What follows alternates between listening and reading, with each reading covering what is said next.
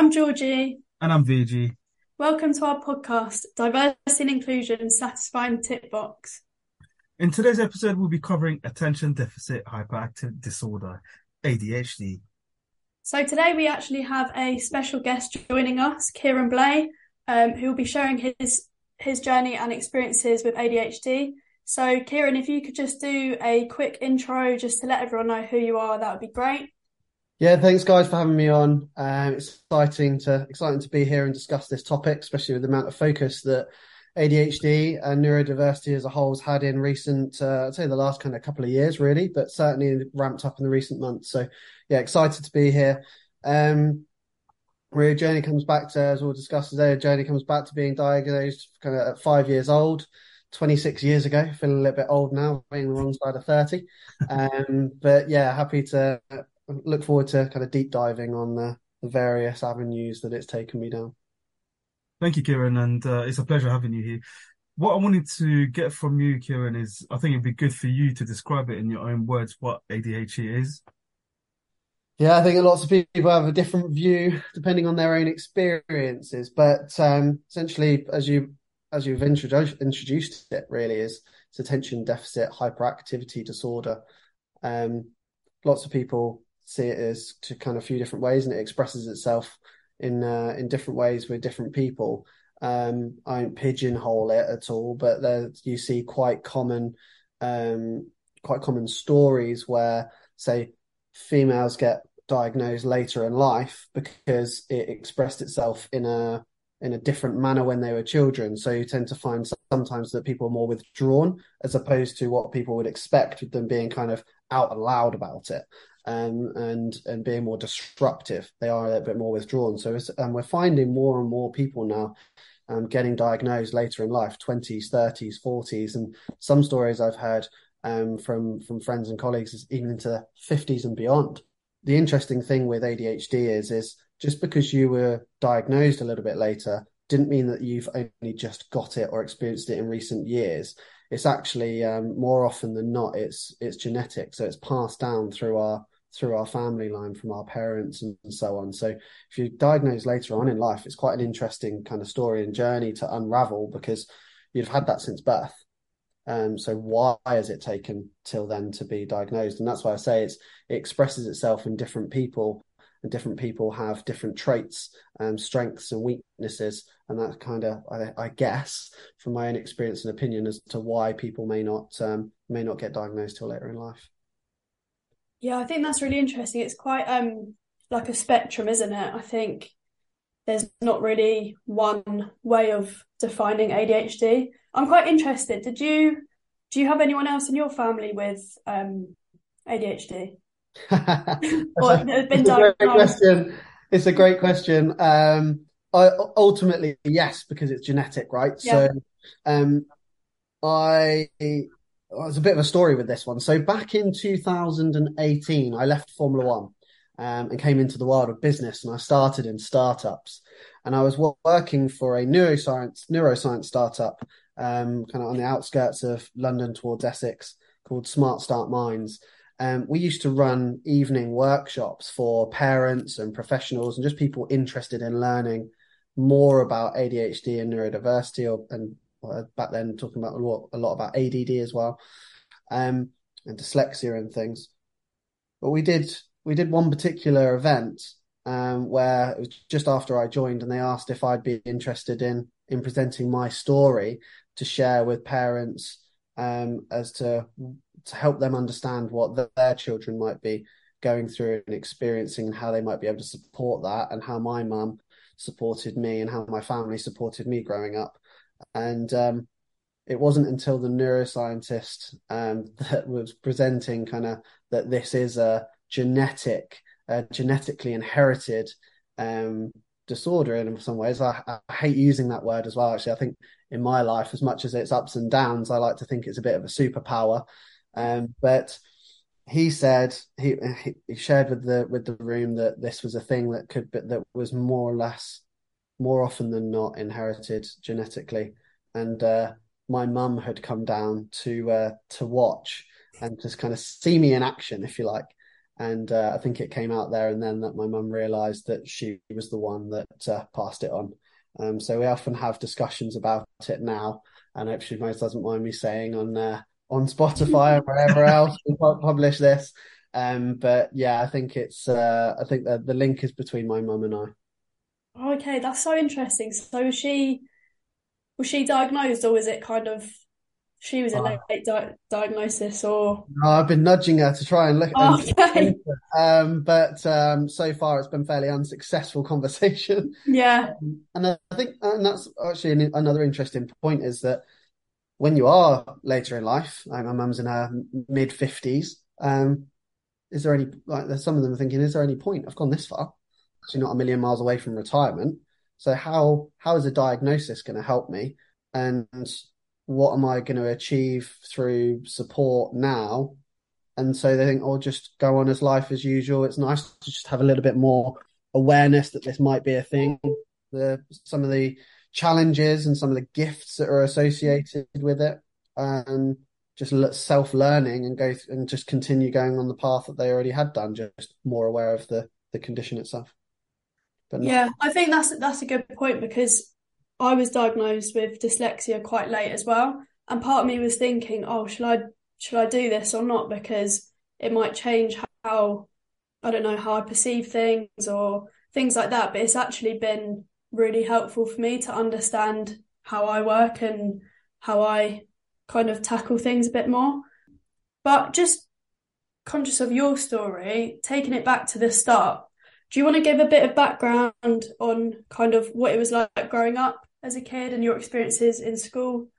yeah, of course. So I was diagnosed as early as you possibly could be when I was a child. I was diagnosed at the age of 5. I believe, and some people may put in comments after this that it's different now, but I believe it's still 5 years old when you Mm-hmm. at the earliest diagnosis. See a few people earlier with autism, but I think with ADHD it might still be 5. Back when I got diagnosed, that was certainly the case. But my mum describes my childhood because once I never really discussed my ADHD until I was however old I was in 2018. So I'm getting so old that I'm forgetting dates and timelines. But in 2000, before 2018, didn't really tell anyone. Obviously, people at school knew. And then as I got into the world of work, I just I kept my mouth shut. Some people thought that there were obvious traits for some fairly obvious reasons at the time. But and then obviously my family knew, but I hadn't really told anyone. So it's only really been the last few years where I've been kind of out and talking about it. And then the reason why that's important is because then my family were then more open with me around talking about the earlier parts of the journey. So when I was young, my mum was a single mum fairly early on in my life, around the age of 1. And so she just thought that she had a fun, happy baby, is what she's always described it as. And she never really realized that there was anything necessarily different in any way.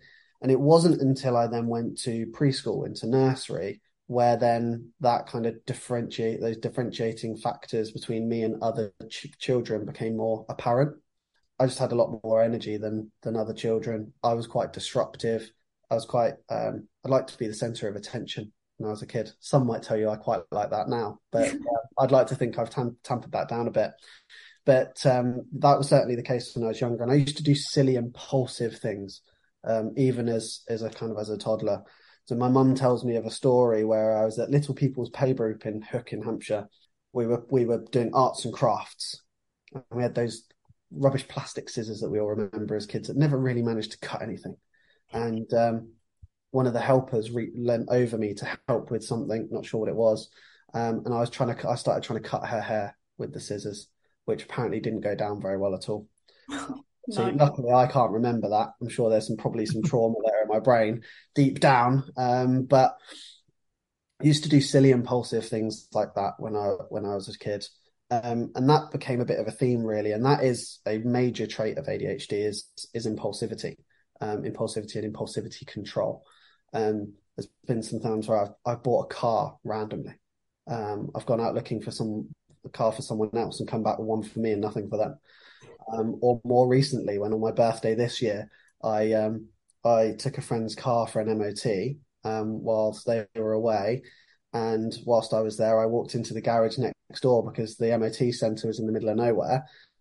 So I hung around while they were doing it, and I saw a Audi TT in there and it was happened to be the one that I was kind of looking at and had been after for a little while. It was my birthday in 2 days' time, and I just thought impulsively justified to myself that to me from me, and took it out for a test drive.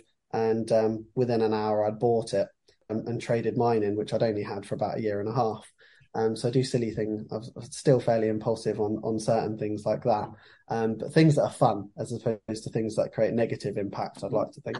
But my journey through school, just coming back to that earlier stage, those earlier stages, I found it really easy to make friends, if I'm completely honest, because I was the forward one. I was always quite confident in speaking to people. Some people actually with ADHD, or those that in later life found a bit more about autism, which will come on, I'm sure we'll probably come on to a bit later. But well, as a kid, I didn't know that side. So to me, it was just ADHD. But I found making friends, kind of networking in the corporate life back then as a child, quite easy. But I lost friends just as fast. That was quite hard because I always just thought that people 1 minute liked me and then the next minute didn't, or I was spoken about in groups aside to the ones that I was being included in, or I'd get slightly bullied for doing silly little things that I didn't realize that were different or that I shouldn't be doing. And then I'd also get into fights quite a lot, physical fights at school, which obviously isn't a good thing. But yeah, when I was younger, I used to be, especially with that kind of that hyperactivity side of ADHD. I did have aggressive bursts, which I'm not overly proud of, but unfortunately, and being open and honest about it, were there at the time. And one thing that I found that was kind of a mediator for me was sport. So I've always been involved in sport. Then later in life, I was when I went to my early parts of my career in motorsport, those kind of rush of things and a lot of energy and wearing myself out actually then allowed me to kind of more moderate myself. My brain was a lot clearer. Kind of that foggy side wasn't there. The impulsivities were less. And overall, it was just just a little bit easier to get along in life. But sport and my career have always been those mediators for me. And moving through from kind of childhood into teenage years, I don't know really how to put it, to be honest. I think it was the same trends as when I was a child. Good at networking, good, easily make friends. I was always really curious about other people. I find other people fascinating. And then all of a sudden, people wouldn't want to be around me or associated to me. And I wouldn't get invited to parties, like kids' parties and stuff. Like, remember when you were a kid and got invited to someone's 6th birthday party and everyone's there like jelly ice cream, all the rest of it. One, I was told by the psychiatrists in my care plan for ADHD that I wasn't supposed to have any of those like E-number related foods or blue Smarties, as everyone was banning around back when we were children. But wouldn't get invited to those parties, which was obviously at the time I didn't really understand why. But looking back on it now, I can understand it. Still don't like it, but I can understand it. And then going into my teens, I learned a little bit more about myself. So I was able to channel the energy that would otherwise cause impulsivity and other things into things that I really enjoyed. And I became aware quite early on of how to manage, how to get more out of myself, how to get the best out of myself in a way, which was focusing on the things that I enjoy and that I'm good at, and just realizing on the things that the negative traits of ADHD, or my experience of negative traits with ADHD caused, just leave them to one side and don't get upset by that. It's just that you're good at some things, you're not good at others, and that's absolutely fine. I think we try and find too many people these days trying to be good at everything. So for me, that was as I said before, it was my career and sport, and that was really that kind of journey and trend through my childhood. Thank you for sharing that, Kieran. That was quite emotional, but also deep in terms of what you went through. So thank you. I wanted to, and I quote, this is the words you used, you mentioned challenges and gifts associated with ADHD. Can you just elaborate on that a little bit so that the listeners can understand as well? Yeah, sure. So everybody, as I said before, everybody's got a different experience with ADHD, and it's not just ADHD. Everyone has a different experience with whatever it is that they may have, whether that's ADHD, dyspraxia, autism. Obviously, there are some key traits that are more commonly found, but everybody still has a slightly different experience. So what I'll share now isn't necessarily what another five people you'd speak to with ADHD might experience, but so in terms of challenges, for me, early on, as I was saying before, was really around that impulsivity control. And as I was younger, emotional regulation was also difficult. I'd get upset really quickly. I'd get angry really quickly. Equally, I'd get happy really quickly. All those different emotions were almost like instantaneous, like switch triggers type thing. So it was like on-off switch. One minute I'd be really happy, and then it would just for some random reason, and it could be super, super small, really superficial to most people, just send me to the other side of the chart. That was quite a steep and difficult learning curve through life, getting through that bit. But impulsivity, emotional control, speed of thinking. Now, this hovers on a bit of a line for me because it's also one of the, in inverted commas, superpowers that I've got is that I feel that sometimes I am 20 steps, 20 thoughts ahead into a problem, whilst maybe the rest of the group is still kind of on step 3 and 4. And I find that, and I still kind of find that sometimes super frustrating. So I'm like, well, we could have got to this earlier, but we're not there yet. And I think that's part of being an adult, is you understand that everybody's a bit different, and we need to, and that's kind of the art of diverse teams, is that we are all a little bit different, but collectively we create innovative things and do better work together. The speed of thinking was a bit of a challenge because that led to impulsive decisions that maybe weren't so positive when I was growing up. So it's doing a lot of learning with that, of turning that from a challenge into something that I can funnel into something that's more positively used and positively impactful now. Some other things that for some of the listeners may have seen recently over the last year or so, some publications coming out from Monzo Bank around financial I don't know the way to put it, to be honest. Financial stability, knowledge, use. Can't really think of the right word to use, but because of that impulsivity side and the emotional regulation, Monzo actually found that there's links to ADHD and a higher cost of living in a way. And so people with ADHD tend to spend, I think it was something like £1,600 more on average a year, because they buy things impulsively. I saw there's a couple of ADHD influencers on LinkedIn that had been posting around this recently, saying that they just buy random books and like gifts for people or stuff for themselves that they never actually end up using half the time because it's novel. And that's the thing with ADHD, is the novel thing always gets your attention, and it's always at the top of your priority list. And I'd say that then probably leads on to the next challenge and now trait. Is the most novel thing at the time. It takes precedent. So it's kind of like I liken it to a puppy. New shiny things, new toys, new whatever it might be. And it's like that's where their attention is, and they're over there sniffing all over there with the new toy.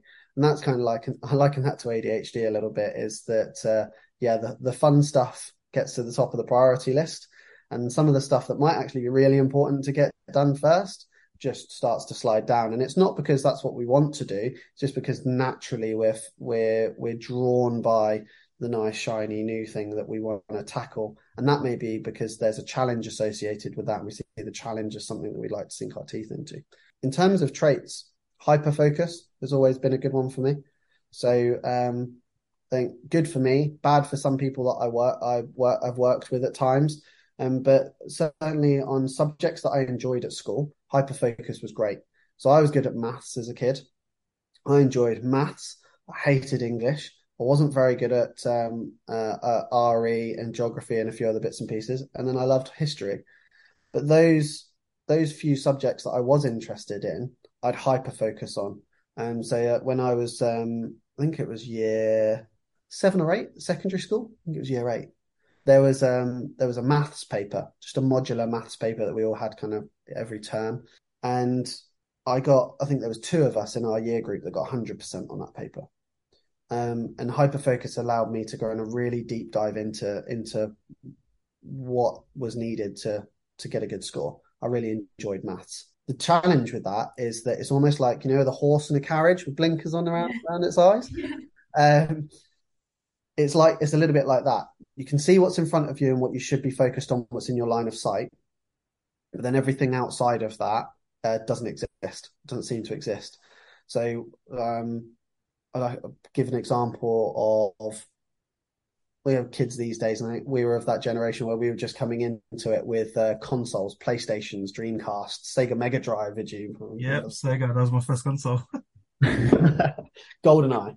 But when I'd play on a console, really focused on what's going on the screen, and my mum could be to one side or whoever it might be trying to distract me to, I don't know, it might be dinner is ready or whatever it might be, and I just can't hear that. That noise doesn't exist in my head while I'm focused on something. But it also served me really well a little bit later on in life. So when I got to motorsport, see, you've got a lot of responsibility, essentially building a car that someone's going to go to great speeds in. And if a part fails on that car, that is down, obviously, to a certain extent. Obviously, get part failures because of materials and things, but ultimately, people responsible for that are the people that built it and the people that maintain it. So hyperfocus really helped me in being quite OCD in a way, super meticulous with the job at hand. So it helped me in my working career as well. And also, lastly, sport. I find a sport that I enjoy. And so growing up, that was football. And then I went into hockey.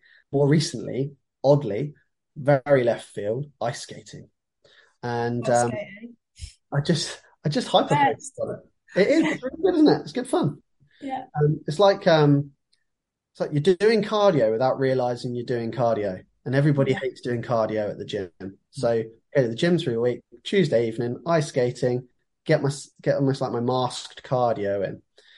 But I really enjoyed it. And going up through the like level 1, 2, 3, 4, currently on, just finished level 6 going into level 7. I just want to get all the little details right to be able to progress.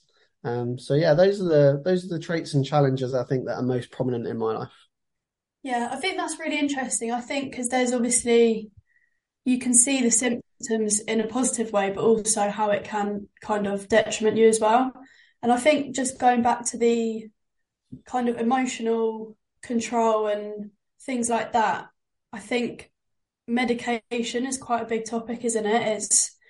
It can be quite a controversial topic with medicating children and things like that. So what's your kind of journey with that? Did you take more of a natural remedy route? Because I know you spoke about doing sports quite a lot growing up.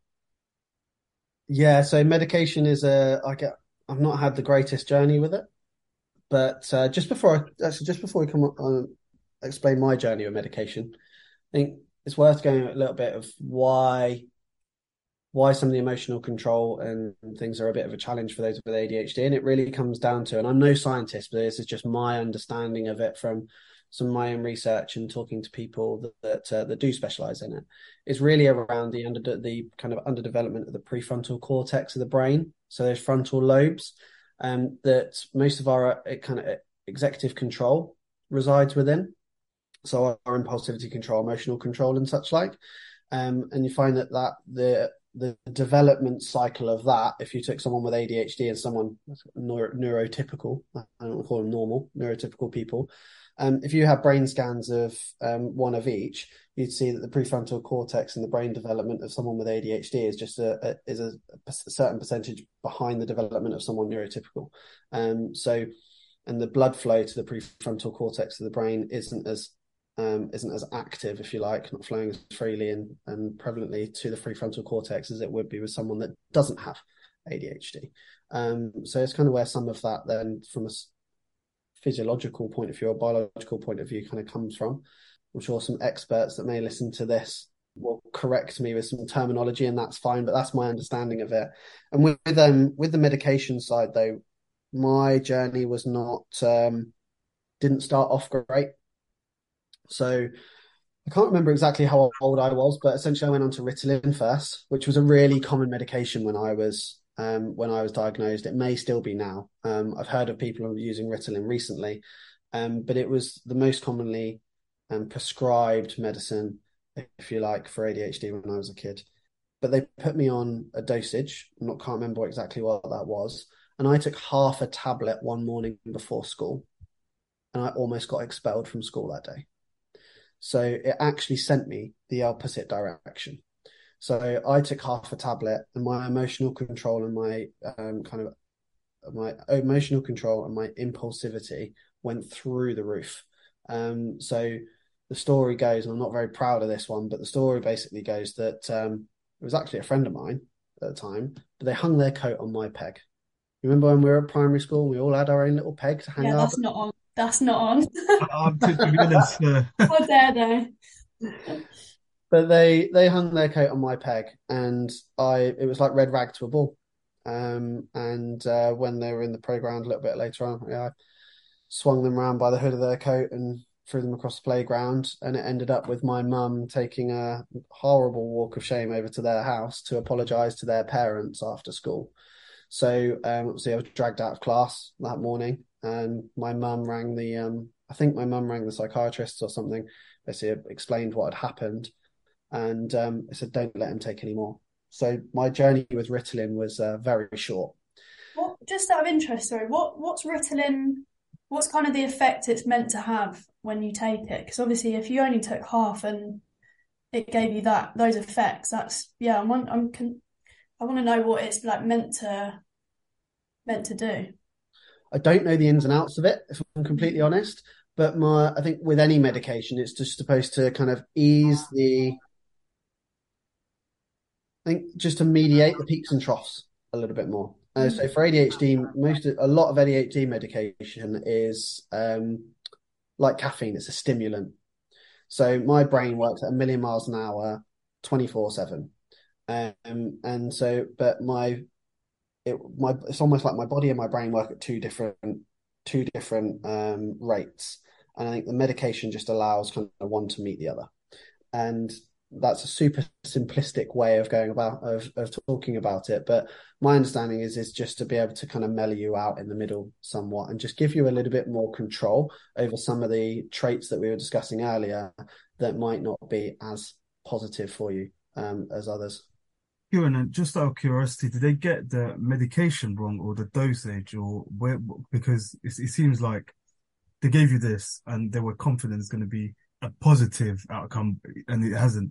So where did they go wrong in a way? That's what I want to know. I think like with anything, with any medication for something, it's a bit trial and error. Now I get on my high horse sometimes about what our knowledge as a society and medically of ADHD back then. So I think you break a bone, you have an X-ray, they can see exactly where the break is, they know how to treat that. If you have other things going, there, have a CT scan or whatever it might be, they can have a look at the injury site, and there is a process into getting you back to full health. If you get diagnosed with ADHD, which back in those days was just like a conversation and possibly a questionnaire, they don't do brain scans, they just give you medication. But as we were saying earlier, not everybody has the same experience with ADHD, with traits and challenges and such like. And so medication therefore won't be and shouldn't be the same in everybody. It's going to be a bit different. It's like some people are allergic to like penicillin, for instance, right? So it's the same thing with there is a bit of trial and error as to finding something that's going to work for that individual. ADHD just really didn't, Ritalin didn't work for my ADHD. And it wasn't until then a few years later when we tried something else. So there was another drug that came over from the US, I believe originally, called Concerta. Now, Georgie, to your point earlier on kind of how does that have an effect with Ritalin, with Concerta, the way it was described to me is it was to slow down my thinking and my action. So that it basically, they likened it to, their example was a game of knuckles. And they said, if we put our hands out and you haven't had this medication, ADHD is basically a really fast, impulsive knock, and you've got no time to move your hand out the way. You're going to lose every time. If you take this medication, it's like the hand is moving slower. You can see that happening, and it gives you an opportunity to move out the way. So essentially, yeah, slowing that thinking, that space between thinking and action down, creating a gap for you to make a choice at the end of the day. They gave me that. I can't remember exactly how long I was on it for. But my mum, a quote from my mum when we did that talk back in 2018 was that she felt she lost a little boy, which was hard to hear in public. That's heartbreaking. At the time, even felt in myself, I just felt like a snail. I felt really sluggish, and it just slowed me right down to the point of almost like feeling inactivity. I couldn't function, brain fog, wasn't really interested in some things that normally I would be. So it wasn't a huge amount of time before I came off that as well. And we made a decision as a family to go about it in a different way and try and mediate it through things like diet and exercise. As we know, exercise is pretty good for mental health. Being in mental health and neurological disorder, 2 and 2 together, great. Throw Kieran at football. So, and then sports just been that post for me, that pillar and rock thereafter. And I haven't been medicated since 2013. Exercising, dieting, those two are key. And I know, Higgsy, you're one of them that loves exercise and dieting. For us, and understanding the effect of medication and that it's not the same for everybody is quite key, I think. Don't get me wrong, I didn't have a great journey with it. Others have had a phenomenal response to medication. So there are, as there is with ADHD, the medication side of it and its effects, there's a spectrum. And so I was just at one end of it. I've heard of people that are having an amazing time on medications such as Elvance, for instance, which is something more recently been more recently available. It's actually one I'd quite like to try. So I've been talking to my GP around exploring new medications, and now that's been a whole new challenge in itself. But I'm quite keen to try something now to see what the advancements in our understanding of ADHD and therefore the medications available for it are, and how that might help or affect me in my life today, because obviously my life today was very different to my life then. Yeah, I think it's quite cool that you're still kind of open to like trying different things, because I think the whole point around it being quite an individual thing and what works for you is kind of linked to like mental health as well. Because I know for me, back in the day, I tried medication, didn't work for me, started exercising, and that completely transformed my life. And I think it's really important to kind of assess it on a like person to person basis rather than just you've all got to take this and you'll be all right, because it's not the case really, is it? No, absolutely. And where my thing is really, like I said earlier, exercise for me and sport for me, even to the extent of the competition side of it, I'm extremely competitive in everything I do. It has its own positives and negatives, right? But for me, if I don't exercise, if I'm not competing or if I'm not involved in some degree of sport, I see negative impact in nearly every other area of my life. So for me, I have to move. I have to be pushing myself physically, have to be exercising, to have that kind of that sweet spot across the board and everything else. Thank you, Kieran, for sharing your personal journey with ADHD. I'm sure a lot of the listeners will be able to relate to this. Let's talk about your workplace journey. So in terms of your workplace journey, do you feel like your ADHD has allowed you to excel at work, or do you have any examples of this? Cool. It's been a bit of a journey with work, to be honest. So I think I said earlier that I didn't really talk about it, although it may have been obvious to some people. I didn't really come out about it openly until 2018. I worked in motorsport for the majority of my adult life and some of my childhood too. And to your point, I think I excelled in motorsport because ADHD allowed me to hyper focus on key things in quite a chaotic, sometimes chaotic environment. So it allowed me to hone in on things. And as well, that kind of the variety that motorsport gave me as well, actually helped my ADHD. I was able to adapt to my environment quite quickly. And I think that helped excel my career, really, having ADHD. Although like I say, I didn't share it until 2018. So I think it was 2017 when I went to Formula One. And so I joined the Williams Formula One team in 2017, where I was working in the wind tunnel on aerodynamic development, looking after kind of the technical aspect of the scale model during tunnel sessions. And I was in that environment for 12 hours a day, kind of sat in the seat in the office and then going into the tunnel section to make changes to the model. And I purposefully didn't share my ADHD in my interview process, because the first thing I thought of sharing ADHD with someone is that they were going to think, oh, he's hyperactive, he's not going to be able to sit still. This job requires extreme focus, and someone to sit still and focus on this model for the best part of 12 hours a day, right? So I thought that I may not get the job because I have ADHD. So I didn't tell them, but in fact, actually, some of the traits and things that I am challenged and blessed with, I'd like to say, actually really helped me in that environment. I really I believe in doing things that you enjoy, and I really enjoyed my job. So having ADHD and hyperfixation allowed me to hyper-focus on the things that I was doing, and excel during those 12-hour sessions, where someone that didn't really understand ADHD would think that I'd act quite the opposite. After that time, though, so when I came out of motorsport, was late 2018, joined a neuroscience startup called Smart Start Minds on the outskirts of London towards Essex. And then that's where I then started to feel at home, and I became really open about my ADHD. So I did an evening talk there for some parents one evening, alongside the CEO and neuroscientist that founded the business, and just felt at home. And then since I came out about that in that environment, I've felt super comfortable with it ever since. And I think being able to be open about my journey, reflect on it, and share it with others now has actually then continued to help me in the workplace, because I'm not masking anything. I'm able to be who I am, and I'm more confident in being that person. And the more I've come out about it, and the more I've shared about my journey, it's really interesting, I think, because the more feedback I've had from people, actually even colleagues recently, oh, you've made it normal. You've made it okay. You've made it normal to have ADHD and to talk to others about it. It's not something that we need to hide behind anymore.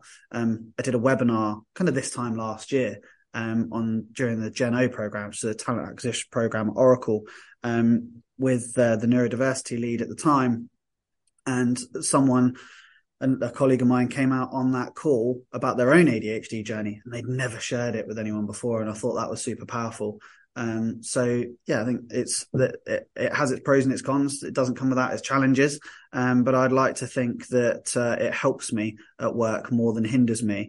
And the more I've come to understand it, the more I've been able to use it for more positive action than negative. Yeah, I think that's a really good point around kind of the more you share about it, the more it becomes like a normal thing. And I think you probably help a lot more people by sharing your experiences than you actually think. I guess it's good to talk about how it allows you to excel at work, but have you ever felt your ADHD has been a bit of a hindrance at work? Because I know for me with dyslexia, I struggle with certain aspects in the corporate world. For example, with presentations and trying to remember all the information that you want to get across. I was just wondering if you had anything that is kind of a standout for you that is a challenge. I wonder if some colleagues I've worked with in recent months are listening to this. I've probably sat there going, yes, it has affected him in the workplace. Now, it's interesting what you say about dyslexia and having challenges. And yes, the answer is yes, I've had some myself. So I think with some of the traits that I'm more challenged with, and I actually, although there's some instances or some environments they may be perceived as negative, I actually like to think that for myself and the way that I like to work, I'm able to use them as a strength and a positive in certain situations, although that might not be perceived to be the case with other people that I might be working with. For example, if I leave things to the last minute, I can do really good work last minute and get it all done, knock it out the park. And what I sometimes struggle with is long lead times to things where in the corporate world, we know it moves quite slowly at times. And I really struggle with that. So if you've got things of actions that are agreed to take weeks, months, I find it hard to concentrate in that environment and get those done. Just get them done early, like most people would. They go, okay, well, we've got this task now. We've got 3 months to do it. But if I get it done this week, I can focus on other things. My brain doesn't work like that. I'd love to be like that because I think in some instances it'd be far less stressful to work in that way. But I will leave it to week, few days before and get it done. But I think the self-awareness in me and knowing that that's the case allows me to use it as a strength as opposed to delivering late on anything. I'm quite similar to you, Kieran, as well. And I just wanted to take it back to your point about sharing your story and your journey. You're raising awareness, but you're also building allies, and allyship is quite important in this day and age. What do you think? I think allyship is extremely important because I think some of the stats that came out recently I saw from, I think it was Neurodiversity in Business, the charity that Dan Harris leads, said that it's estimated that around 20% of your workforce will be neurodiverse, which means there's 80% of people out there that may or may not understand what we're going through, how to get the best out of us. And the more that we kind of create that awareness, confident in ourselves and sharing it with people, the more we can help those people understand and convert those people into allies that can only further spread that awareness as far as we possibly can. 100%. And also you mentioned earlier about autism. What has been your journey? Tell us more about your journey with autism. Autism's been an interesting one. I've got a fair few friends and with autism, that have autism. Over the last few months, maybe a year or so, I've been just looking at things online and I tick too many boxes to not explore it. And it wasn't until I actually started volunteering for a neurodiversity charity, it was actually Neurodiversity in Business, where I just got talking to some of the other volunteers in the group as I was looking to get a re-diagnosis for ADHD, start to explore advancements in medication again. After some of the challenges that I'd had before, I like to think that the medical industry has kind of moved on somewhat in the last 15 years. And I'd like to try it again to see if there's some benefits to be had from that. And got talking to a few people. They said, have you thought about autism? And I was like, I've been thinking about it, but haven't taken it too seriously just yet.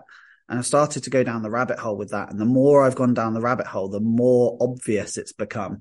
And actually, interestingly, I've seen more and more cases of comorbidity. So people having ADHD or dyslexia or another neurodiverse condition and autism and something else.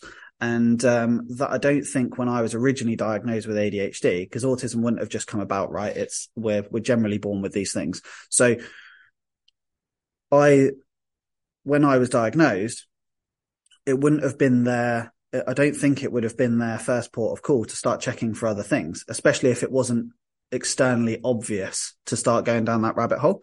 So I'm started exploring that now, but the journey to get there is on the NHS at the moment. And I feel for the NHS because they're strained at the best of times.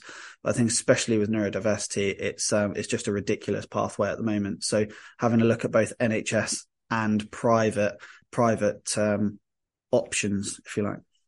And in terms of, tying this back into the workplace, have you seen people that are going through the journey to diagnosis? Yeah, more and more actually. And especially people that are a little bit later in life, which I think has been really interesting. And I've had conversations with quite a few people now where they've spoken about how they're going on this journey and then they're reflecting back throughout their life and thought how obvious this has actually been for many years.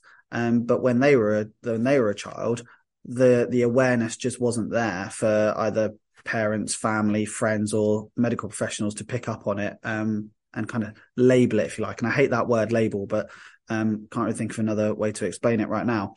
And a few of them are going down the medication route. Some of them are just going through the holistic route of just becoming more self-aware about themselves, learning more about themselves, learning how to get the best out of themselves.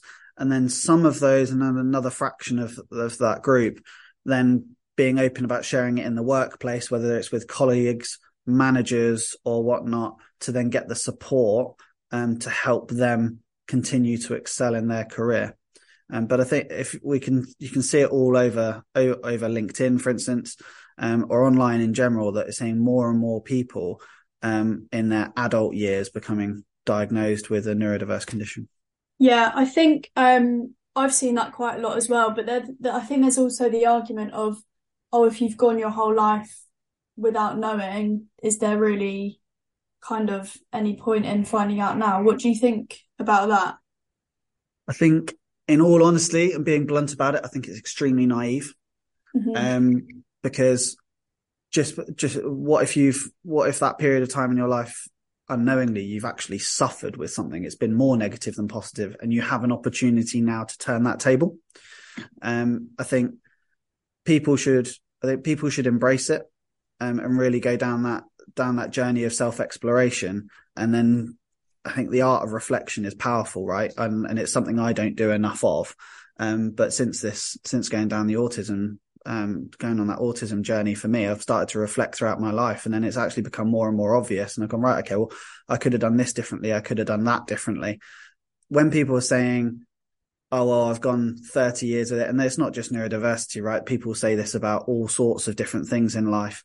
I think it's almost like an easy way out for people, if I'm completely honest, and people shouldn't take the easy route out.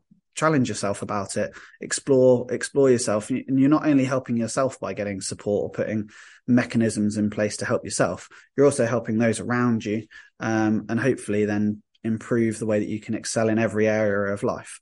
I don't think that people should kind of just slip it under a rock because they have been diagnosed later in life.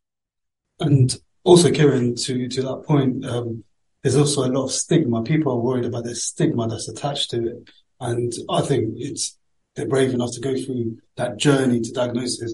Taking that first step is a brave thing to do. That's the way I see it. Yeah, the first step's the hardest step. It's always is, and people say it for pretty much anything, right? Often the first step is the hardest step to take. So if you've already gone all the way through the journey to diagnosis, like that's the hardest part. And then actually being hit with that label, that diagnosis at the end of it, for a lot of people, it's relief. But for some people, that's also a challenge. But I think the challenge in getting there was the hardest part. And the more that we are open about these journeys and the outcomes and the impact of it, the more I think we can help other people as well.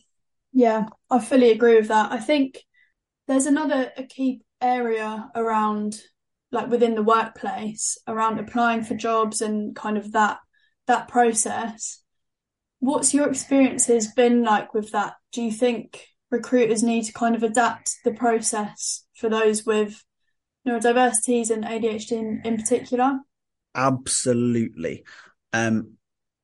My thoughts of the majority of kind of HR processes, especially for the challenges that I have, or should we say the traits that I express the most, it's a pain in the arse applying for jobs. I find it really difficult. Not only from you got pages and pages of documents to fill out.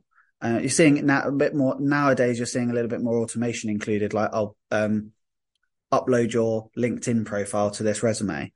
Interestingly, in half of those instances, you still then have to go and fill out a load of other information. So for someone to really just screen that to say yes or no to an interview, do we really need to go to that depth at stage one? I think for people with neurodiverse conditions, it's that really your personality and a lot of the skills that show that you can do the job come out in the stages of the interviews. That's where I believe I excel, is not what's written on the paper. It's once I get in the room and I'm able to speak to people, and nowadays be open about my journey, and share some of the work that I've done with that. So for instance, speaking on stage at the Farnborough Air Show, to the Aerospace Global Forum, about my journey with ADHD, the webinars that we've done internally, some of the stuff that I've done externally with charities and such like. And I think it's those things that you can't really get across without writing 5 pages of a CV, which no one's really going to read.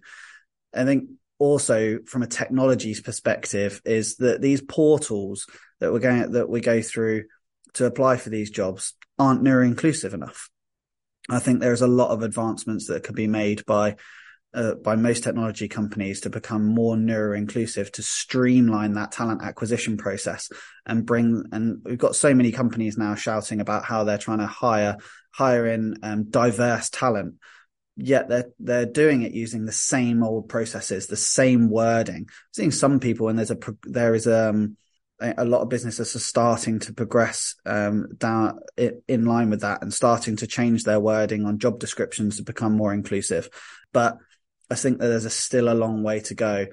My journey through the corporate, startup and corporate world, I've gone to apply for jobs and not finished I've got bored halfway through the application process, and not applied for it. I may have got that role. I may have been an asset to that business or team that I was applying to be in, but the route to getting there just wasn't supportive for what I needed.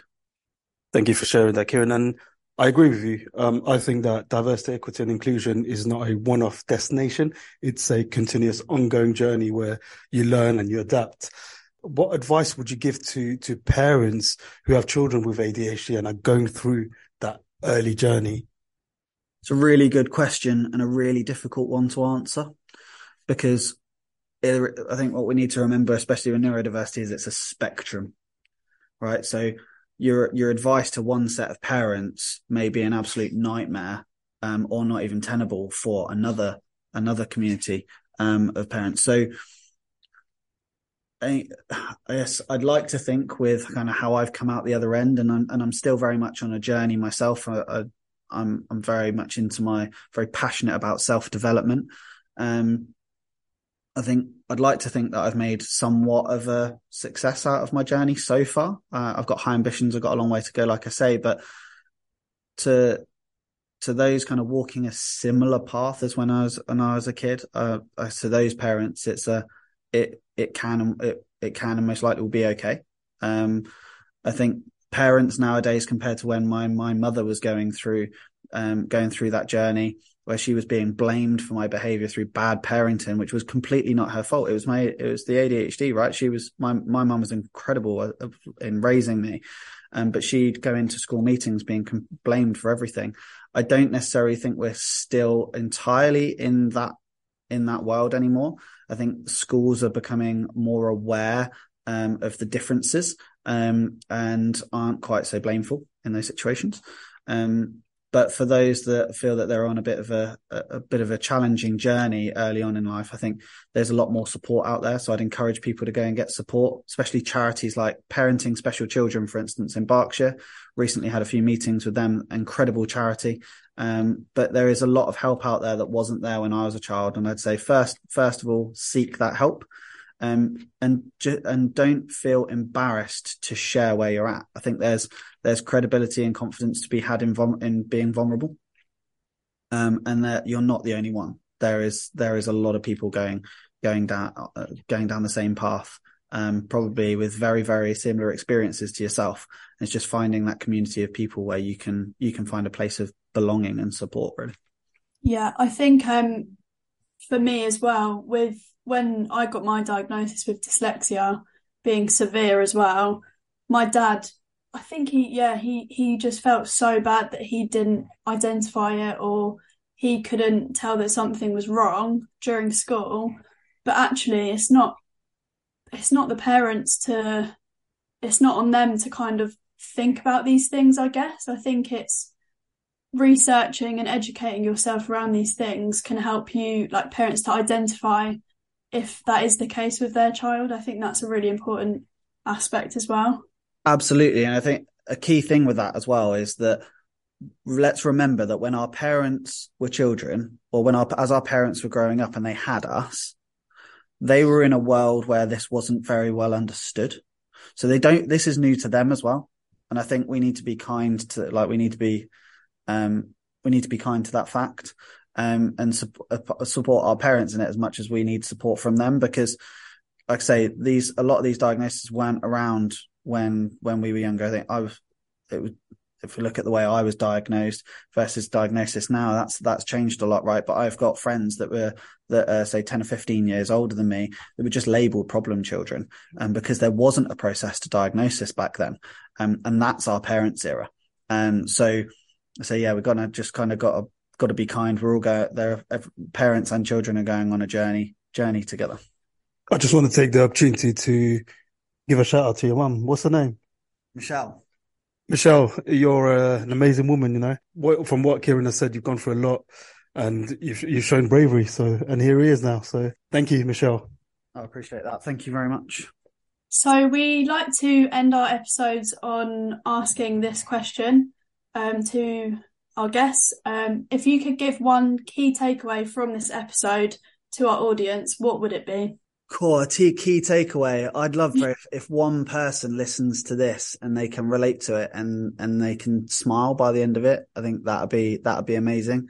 But my key takeaway really is really for your guys' inclusivity of neurodiversity, and going, okay, do you know what, let's get Kieran on to talk about ADHD and support that raising of awareness. So the biggest takeaway from me is what you guys are really doing with the podcast, to raise that awareness across D&I, and help that wider community become more confident, and also then support the businesses, hopefully some businesses that are listening, in changing their processes to become more inclusive, to build these diverse teams that we're hearing a lot about, and also to create allyship.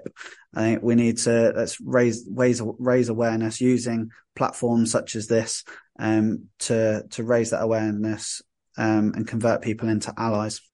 Thank you, Kieran. That's making me quite emotional thinking about when me and Georgie started the podcast. But no, thank you for being with us today. And that's all for today's episode on ADHD with our amazing guest, Kieran, and where we discussed his personal journey, but also how ADHD affects in the workplace. Yeah, I just wanted to say thank you again, Kieran, for coming and speaking so openly about your experiences. You've given such great insight with a lot of information that the audience can take away with them. And thank you to our listeners for joining us this week. We hope you enjoyed it as much as we have. Please make sure to follow the podcast on Spotify, and also giving it a rating and review too if you feel like it. So our next episode will be dropping shortly. So keep your eyes peeled for our next guest. And thank you again for listening. And we'll see you next time on Diversity and Inclusion, Satisfying the Tick Box.